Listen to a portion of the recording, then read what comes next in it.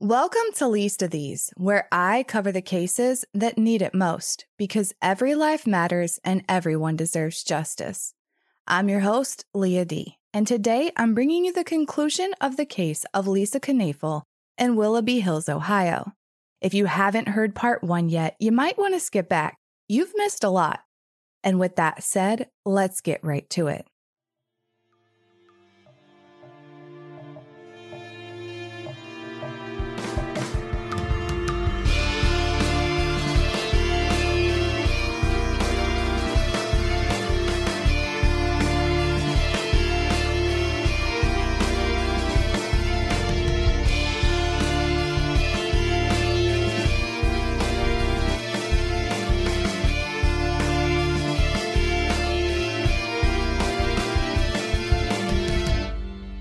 Last week, we left off with Sabrina Zunich sitting down to talk with prosecutors in a proffer agreement 6 months after she murdered her foster mother, Lisa Knoefel, by stabbing her 178 times.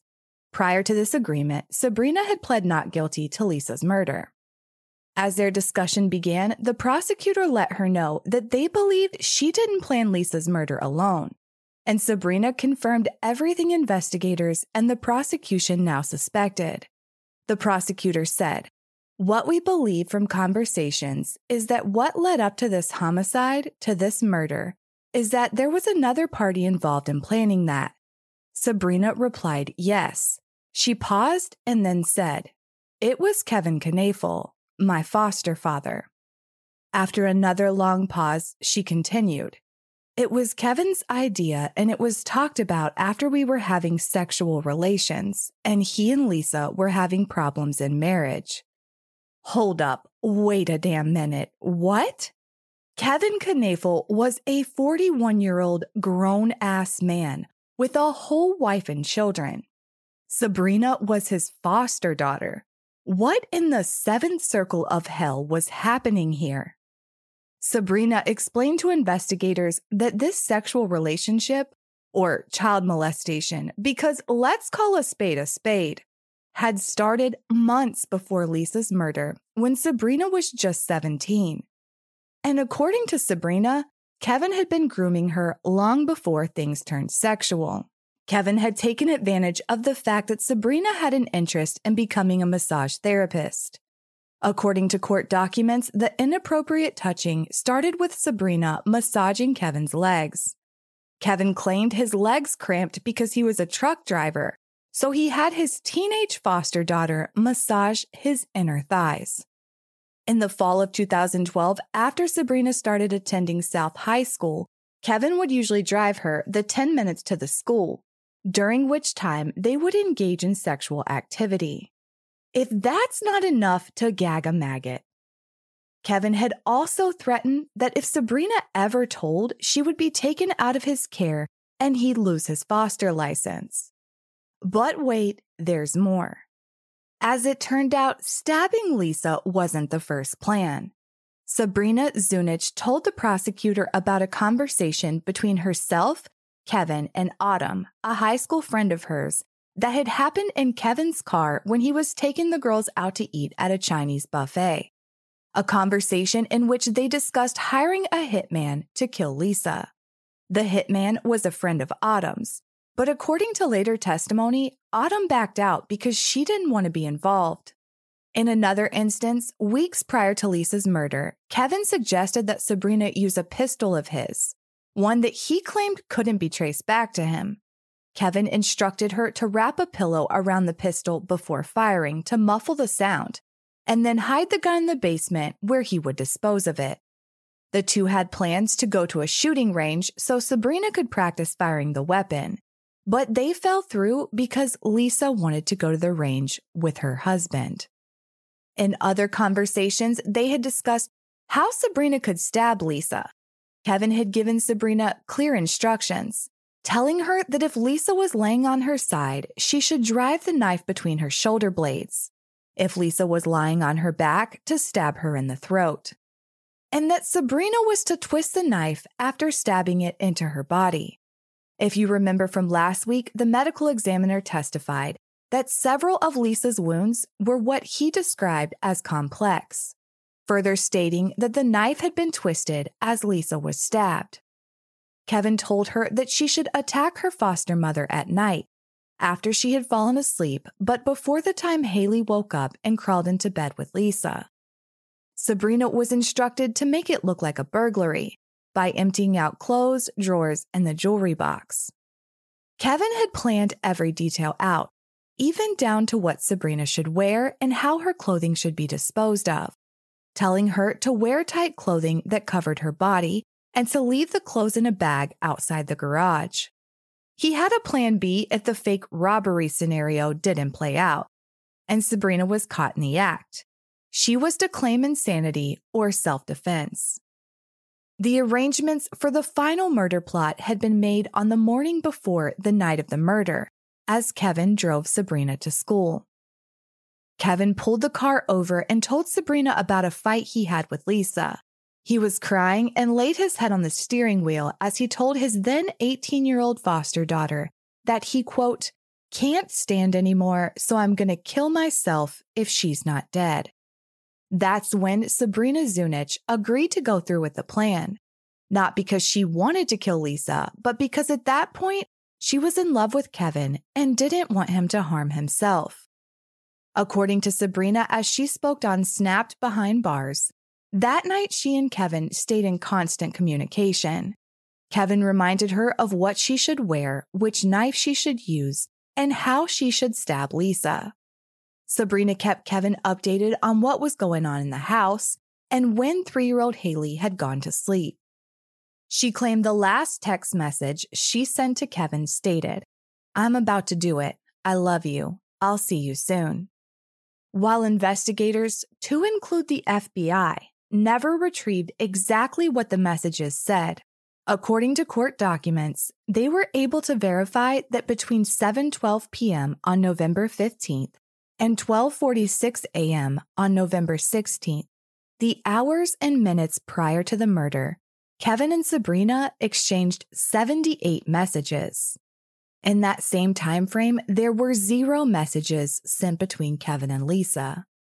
And further, between November 1st and 16th, 2012, there were a total of 1,491 communications between Kevin and Sabrina, which seems a little odd considering the fact that during that same period, there were only 201 communications between Kevin and his wife. Sabrina went on to tell the prosecutor that after she sent that last message to Kevin, she armed herself with the knife, walked into Lisa's bedroom, and stood there while Lisa slept for about 10 to 15 minutes, internally debating whether or not she should go through with the plan.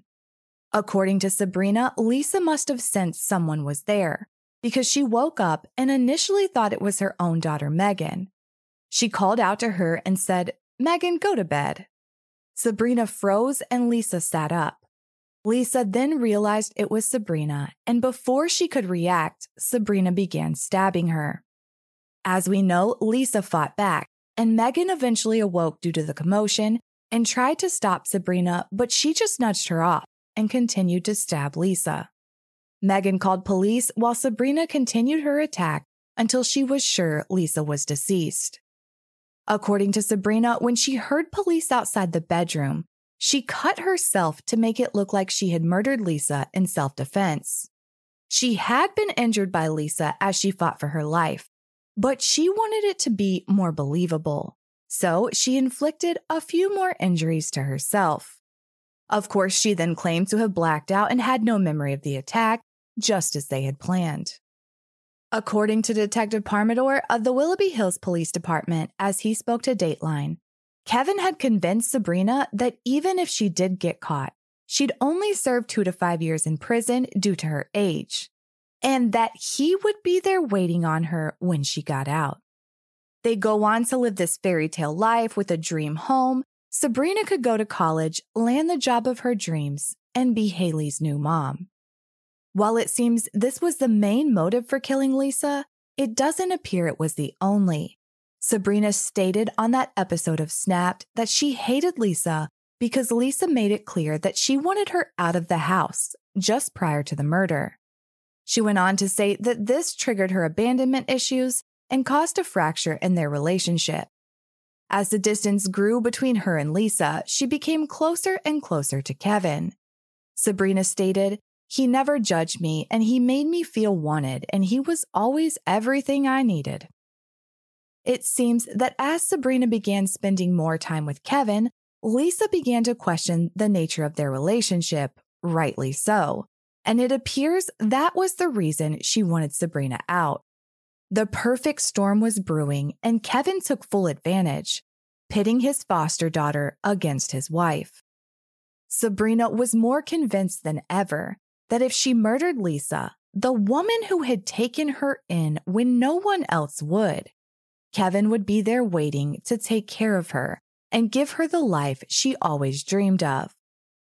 But that's not what happened, because before Sabrina was even tried in a court of law, Kevin ghosted. In that proffer, the prosecutor asked, "Have you talked to him?" Sabrina said, "No, nada. No money on my books, no letters, no calls, nothing." And while we're on the subject of money, there was another reason Kevin wanted Lisa dead. Well, roughly $750,000 of them, to be exact. In the month before the murder, Kevin had told Sabrina that Lisa, quote, would be worth more dead than alive, as he showed her multiple life insurance policies. While it seems Sabrina's motive was in part to have this life with Kevin, it looks like Kevin's motive was a little more basic than that. The age-old motive of pure greed. You see, Kevin's greed was what tipped investigators off in the first place that there might be more to this story. I mean, that along with his strange behavior and lack of cooperation with his wife's murder investigation. The reason the prosecutor was willing to talk to Sabrina in that proffer in the first place was because it always seemed a piece of the puzzle was missing. Now they had found that missing piece, but what had led them there? We'll have to rewind to the morning of the murder. As we know, it was verified that Kevin Knoefel was on the road driving his truck when Lisa was stabbed. He was notified and then headed home from Michigan back to Ohio to pick up the two girls from the police station. According to court documents, when Kevin arrived, he met with Patrolman Mullinax, who was one of the responding officers in the station lobby. The patrolman noted that Kevin was relatively calm, and before the officer could get into any detail about what had happened, Kevin told him that he was some kind of EMT, and he had seen stuff like this numerous times, and the officer wasn't going to tell him anything that he hasn't seen before, and he wanted to know every detail about what had happened. This man had just learned that his wife was brutally murdered by his foster daughter, and this is the first thing that comes out of his mouth. And it only got worse from there, because once Kevin left the police station, he immediately began filing claims on those multiple life insurance policies. And when I say immediately, I do mean immediately. Literally hours after Lisa's murder, Kevin was hot dialing the insurers to make those claims. Kevin must have had too many calls to make because his close friend David would later testify that he had met with Kevin on the morning of the murder at Kevin's mother's house. Kevin was reportedly crying and upset and told David he already had plans to meet with a funeral home, but he needed his friend to obtain some information about another life insurance policy on Lisa. He also asked his friend to shut down Lisa's Facebook and email accounts because he didn't want to deal with people leaving messages. I just want to point out here that Lisa had an immense amount of family, friends, and coworkers who would have loved the opportunity to pay tribute to their beautiful friend. But Kevin was hell-bent on taking that away from them. Later that afternoon, David received insurance forms that were delivered to Kevin's mother's house. He then went with Kevin to the funeral home to make the final arrangements for Lisa. After they were done with the arrangements, Kevin told David he needed to go to the jail to visit Sabrina, to, quote, make sure she was okay, and to let her know that he was still there for her and that he hadn't given up on her.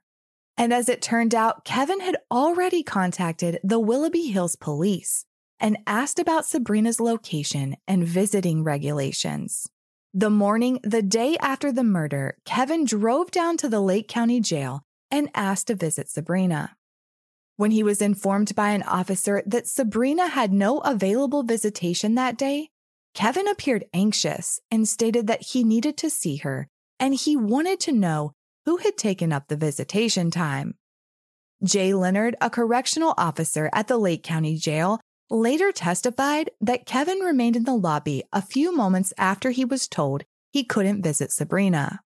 He then returned to the window and told the officer that he really needed to see or visit her as he put his hands forcefully on the table and said, "You don't understand. I do need to see her because I'm her foster father." He was unable to visit, but he did add his name to Sabrina's visitor list and left a note for her. A note that Sabrina never received since that was against jail policy.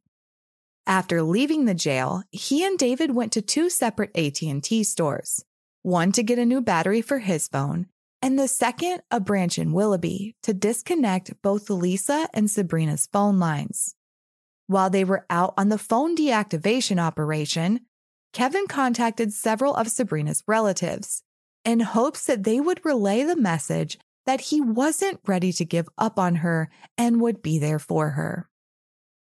He then made arrangements to return to the family home where his wife had been murdered to pick up some clothing. He was met there by Detective Brian Jackson of the Willoughby Hills Police Department.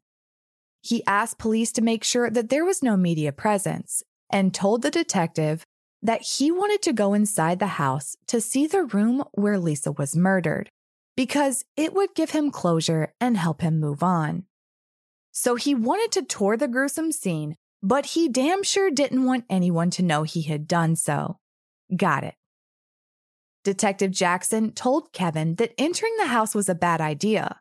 Although the scene had been released, it had not been cleaned up, and the murder had been brutal. But Kevin was adamant, so he made his way inside. The officer noted that Kevin Knoefel displayed no emotion. After viewing the bedroom for a few minutes, Kevin stated that he wanted to have the house cleaned and Lisa's belongings moved out. A crime scene cleanup crew arrived later that day. Members of that crew later testified that Kevin appeared emotionless and matter-of-fact, telling the crew that he had a $250,000 life insurance policy, and the cost didn't matter. He just wanted the home cleaned. At one point while they were cleaning, he asked them to look for a finger and a ring that might be in the bedroom. Again, he remained calm throughout all their interactions. A long-term coworker and friend of Lisa's also spoke to the grieving husband that day and recalled the same calm demeanor. And at one point, Kevin made the comment to her that the $50,000, the amount of Lisa's salary, would be a lot to make up. The family home was cleaned that Saturday, and on Sunday, Lisa's belongings were removed from the house. It had been just a little over 48 hours since Lisa Knoefel had been stabbed 178 times. There hadn't been so much as a funeral service yet, but Kevin was attempting to erase every trace of her Facebook, her phone, and now all of her belongings out of the home they once shared, all while desperately trying to get in contact with the person responsible for her murder and cash in on as many policies as he could. If there was a handbook on how to look suspicious after your wife's murder, Kevin was checking off each box in dramatic fashion. Family and friends gathered on Tuesday, November 20th for Lisa's services. She was remembered as the loving mom she was, who enjoyed spending time with her children and devoted her life to serving her community and helping others. Her family encouraged those attending to continue Lisa's legacy by donating to the Royal Family Kids Camp, a charity that provides mentoring for abused, abandoned, and neglected children in foster care. They asked that this be done in Lisa's honor, just as she would have wanted. Lisa's children, her friends and family, and all of the many she had impacted over the years were absolutely devastated. But her husband of 6 years? As you can imagine by now, he sat through the services emotionless.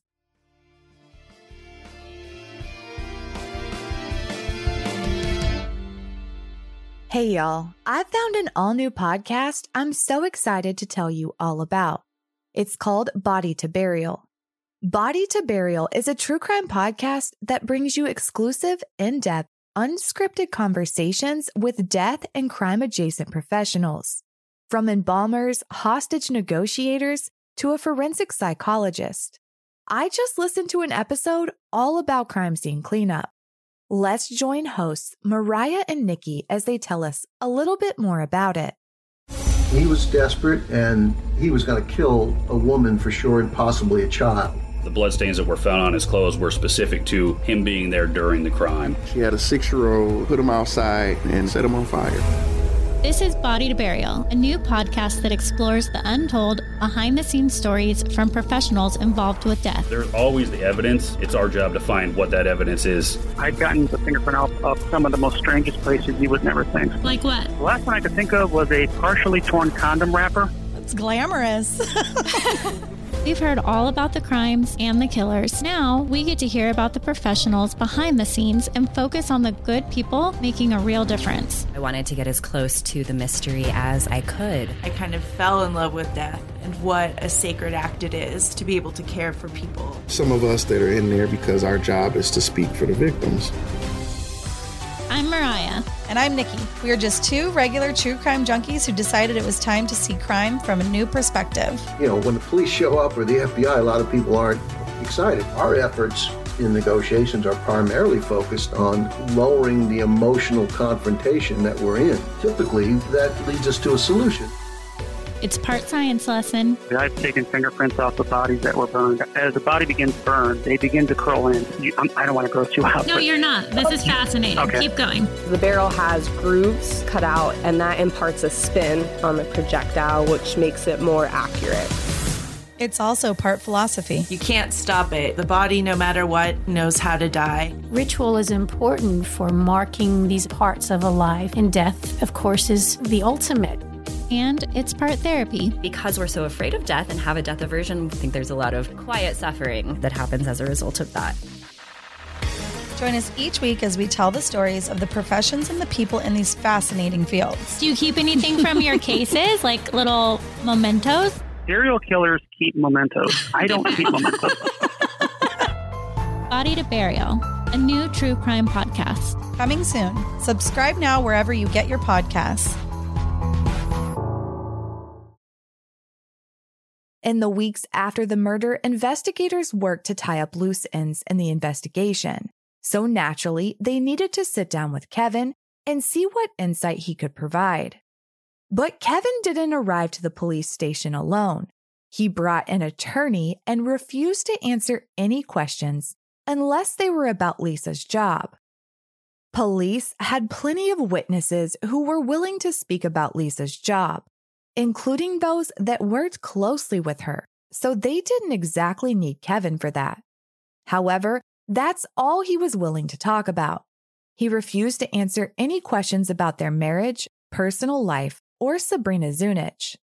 Rather odd behavior for a man whose wife was just murdered, if I do say so myself. As time ticked on, Sabrina Zunich remained in jail. And Kevin, who was once so desperate to see his foster daughter to let her know he hadn't given up on her, never made contact with her again. Instead, Kevin was out burning money left and right, purchasing several new vehicles and making renovations to his home. While his behavior had always struck investigators as off, there was not much in the way of physical evidence tying him to the crime. However, after Sabrina Zunich came forward and spoke with the prosecutor, and investigators were able to corroborate aspects of her story with those closest to the Knoefels, the prosecutor presented what they had to a Lake County grand jury. And on August 8, 2013, the jury indicted Kevin Knoefel on a laundry list of charges, 11 in total, 6 counts of sexual battery against Sabrina Zunich, conspiracy to commit aggravated murder ×2, complicity to aggravated murder ×3. Kevin was arrested on those charges the following day. A week later, on August 16, 2013, he entered a plea of not guilty to all counts. Everyone began to prepare for trial. On November 18, 2013, Kevin and his defense filed a motion to suppress evidence. They wanted phone calls between himself and a cooperating witness for the state, Autumn. Y'all remember her, right? She was Sabrina's friend and the one they had discussed the murder for hire plot with on the way to the Chinese buffet. Anyhow, Autumn had made phone calls in the presence of officials trying to get Kevin to talk about the plot. Although he never admitted directly to being involved, he didn't act shocked or ask her what in the hell she was talking about, and instead just kept putting all the blame on Sabrina. Detectives felt this in itself was evidence that Kevin was involved. He didn't actually need to admit to anything. Of course, the defense wanted this thrown out, claiming that the calls and texts violated the laws of the state of California, related to wiretapping in addition to Kevin's 4th, 5th, and 6th Amendment rights. But the court ruled that the evidence would come in because there was no requirement for a warrant. The opinion read in part, both federal and Ohio courts have long permitted the warrantless recording of conversations between a cooperating informant and a defendant. In addition, the California law cited was completely irrelevant, since Kevin was a resident of Ohio, the crimes occurred in Ohio, and he was in Ohio when he spoke with Autumn. Obviously, the state of Ohio doesn't adhere to the laws of California, so the jury was going to hear it. Kevin Knoefel's trial began on May 29, 2014. The prosecution presented much of the evidence we've discussed: the life insurance policies, Kevin's odd behavior, and how those around him thought his relationship with Sabrina was inappropriate. One of those witnesses was Kevin's longtime friend David, who not only testified about Kevin's actions after Lisa's murder, but also about a camping trip he had taken with the Knoefels a month before the murder. David told the jury that on this trip in October of 2012, Kevin confided in him that he and Lisa were fighting because Lisa believed he was having an affair with Sabrina. Kevin told his friend that he was considering seeing a divorce attorney. While he had never openly admitted to the affair, he had shown David what are described in court documents as modeling photos of Sabrina. He also told David that Sabrina had picked out underwear for him that she thought would be comfortable. Not weird, right? Other witnesses included Sabrina's social worker, who testified that Kevin had contacted her the month prior to the murder to ask if Sabrina could remain in his care if he were to divorce Lisa. She informed him that that was a possibility. Sabrina's probation officer testified that in July or August of 2012, Kevin contacted her noticeably agitated because Sabrina either was dating or was wanting to date an older boy. He asked her to speak to Sabrina about it. The probation officer agreed, and Sabrina cried, stating that she didn't understand why it was such a big deal since she was almost 18. The officer advised Sabrina that she was to follow Kevin's rules since she was living in his home. Of course, the star witness was Sabrina Zunich herself. She walked the jury through her relationship with Kevin and how it had turned sexual in the months leading up to Lisa's murder when she was still a minor. She testified all about the multiple plots between herself and Kevin to murder Lisa, and she detailed exactly what had happened in the early morning hours of November 16, 2012.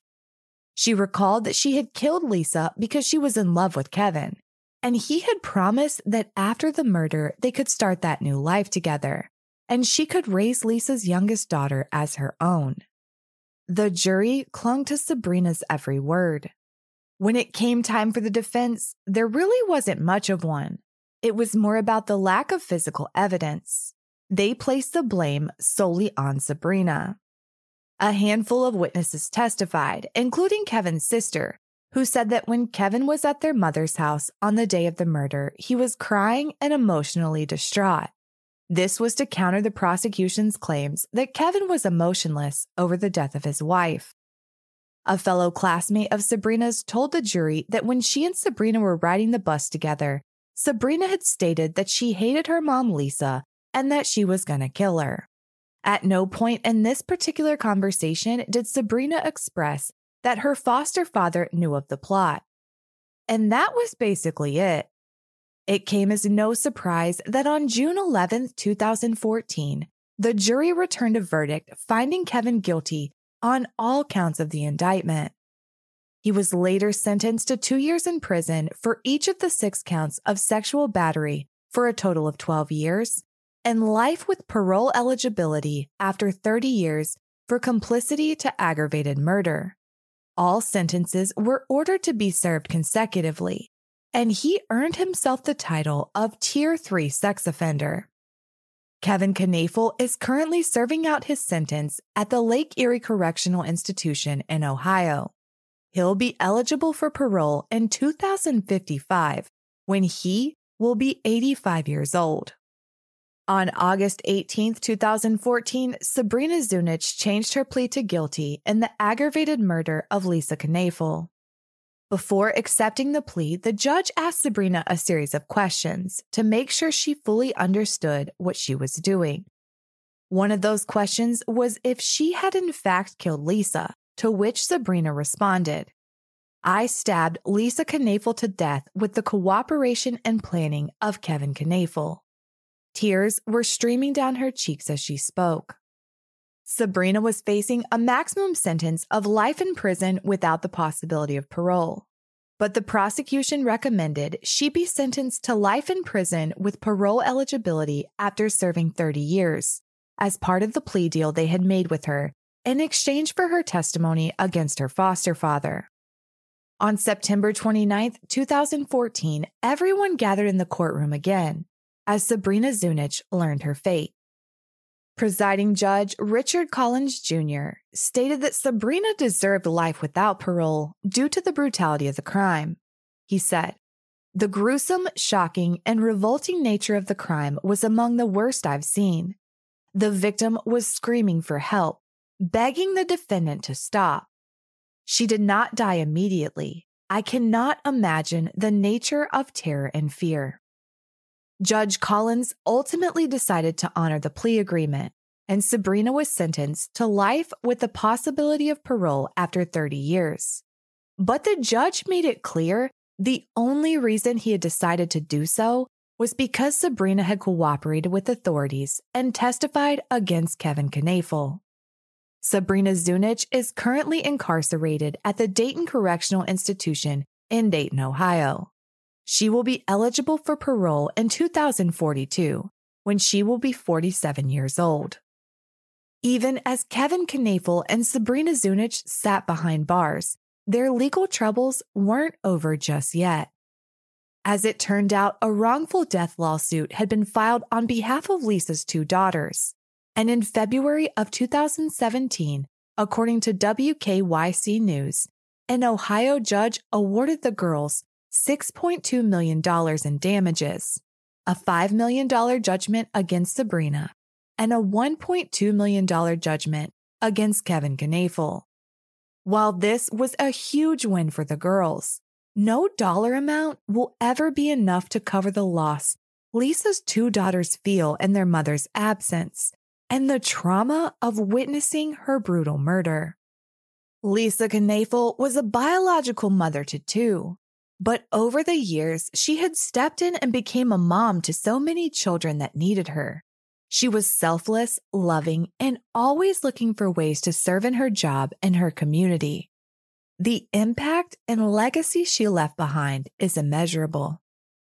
Friends of Lisa's spoke out on Dateline and said that despite what had happened, Lisa would never discourage anyone from providing a home to a foster child, because it was something she truly believed in, even fostering when she was a single mother.